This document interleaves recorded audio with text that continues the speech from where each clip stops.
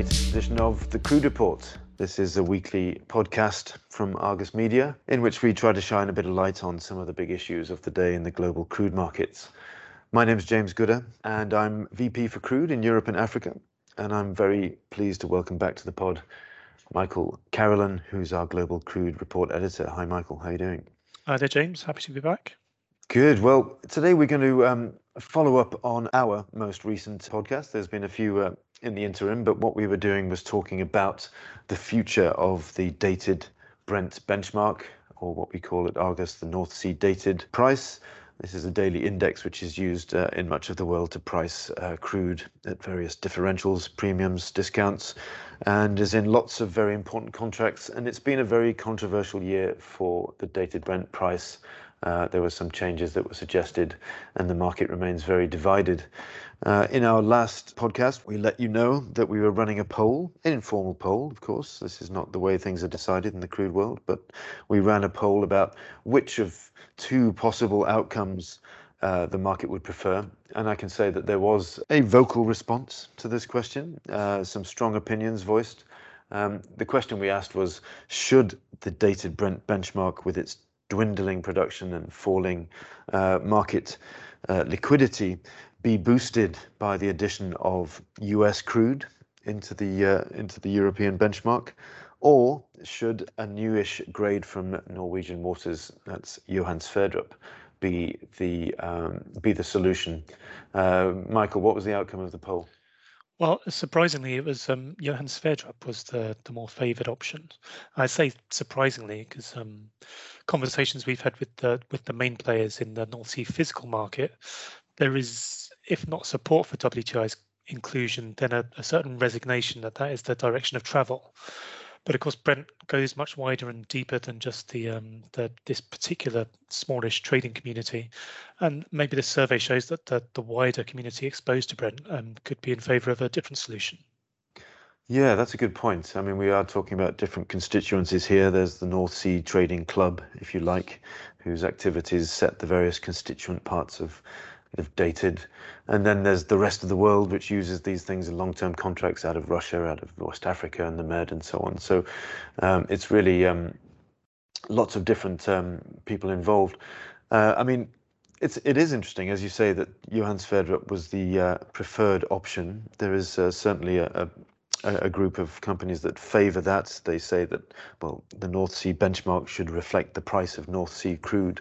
And Johan Sverdrup is the largest single stream in Northwest Europe. That's right, isn't it? It is by quite some distance now, and it's the capacity of Johan Sverdrup has recently been increased to 775,000 barrels a day. And this was Equinor just last week, so that should be by the end of 2022. So I mean, by that stage, it's gonna tower over every other grade in the North Sea. Absolutely. Well, as a companion to this broadcast, we have put together an explainer of some of the issues. So we will link to that in the transcript of this podcast, so you can find the details there and see some representations of what it would mean. But essentially, we have this large grade in the North Sea. Other grades have been bolted onto the benchmark over the years. It used to be just Brent. Now we have Forties, Oseberg, Ekofisk, Troll, and now potentially other grades put into this basket. It seems to be an obvious solution geographically, but what are some of the objections to the addition of Johan Sverdrup, Michael? Well, the main one is it's a matter of quality. Johan Sverdrup is both heavier and sourer than the other grades in the basket, and therefore it trades at a much lower level. We've run some numbers. We've tried to look at how Johan Sverdrup could be included in a benchmark. Is there existing mechanisms we could use? The quality premiums are already part of the dated calculation, and these are there to bring Oseberg, Ekofisk, and Troll down towards the level of Brent and Forties, which trade a lot lower. So we've looked at, could we use the same mechanism to bring the value of Johan Sverdrup up, and basically use recent trade-based data to adjust it in that way. And using a similar mechanism, it does work. So we've run numbers using gross product worth data rather than trade. But from what we can see, it does yield an acceptable result. There wouldn't be a major change in the value of dated, but it would bring in much more volumes in and many more price signals in establishing the price.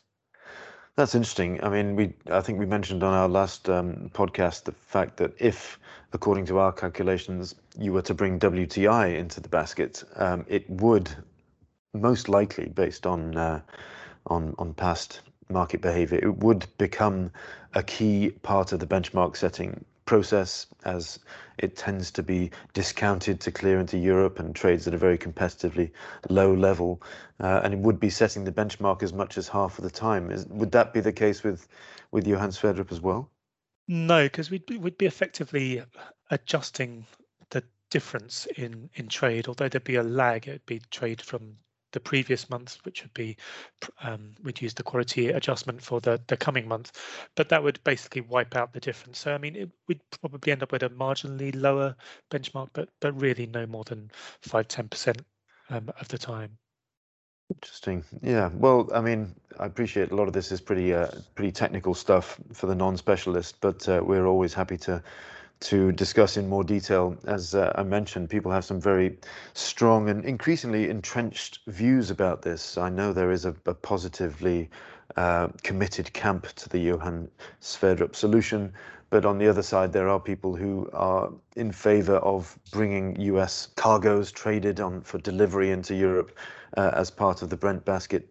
And it seems, it's a bit hard to say, but it seems that the current trend is towards that outcome. Is that fair to say, Mike?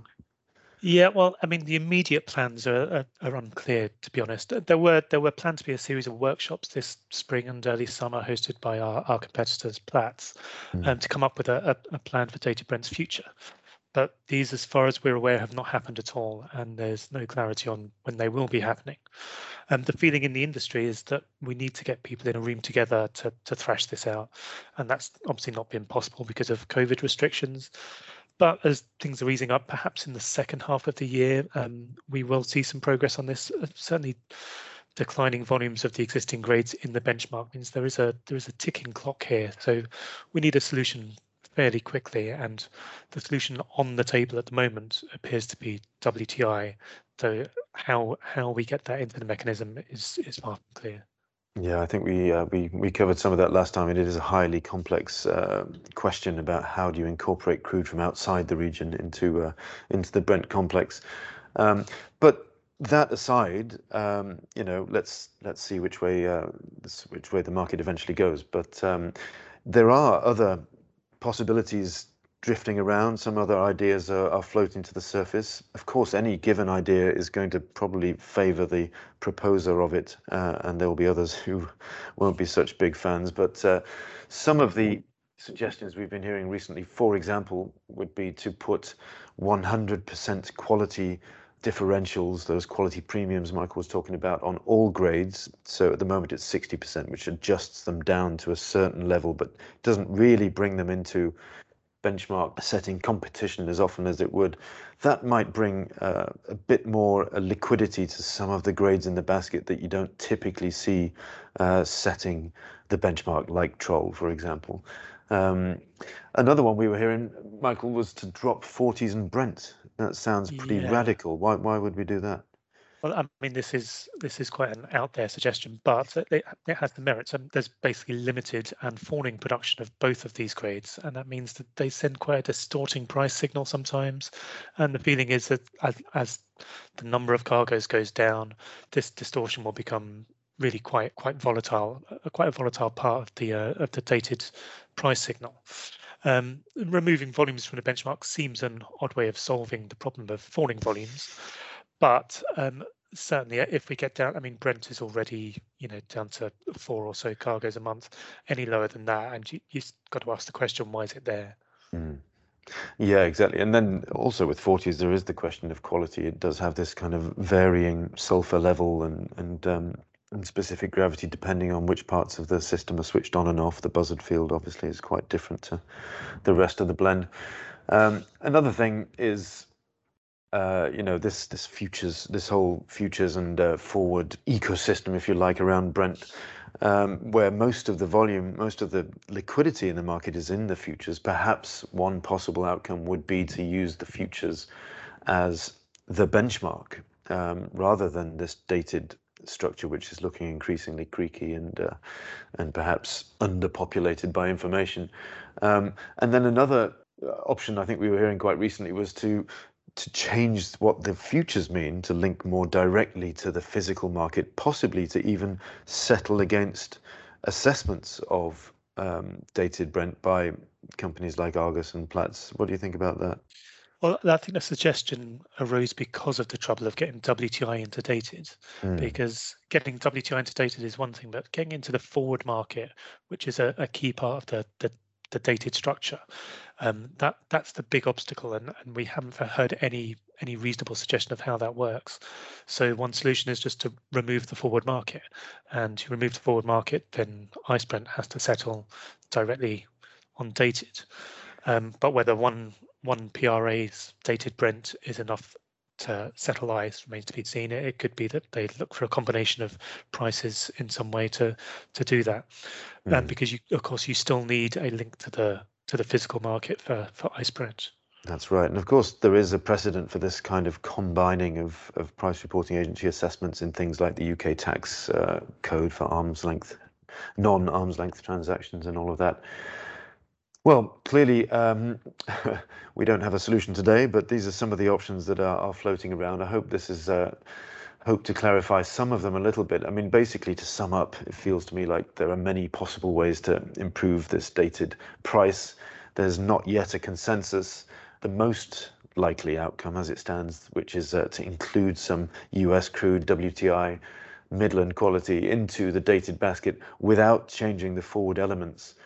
I mean, that seems the way that we're drifting towards, but that's fraught with difficulties and may lead some of the large crude exporters, particularly in Russia, who might object to the use of a US index to set their term and spot sales, to move to something else, and this could really fracture the way benchmarking works.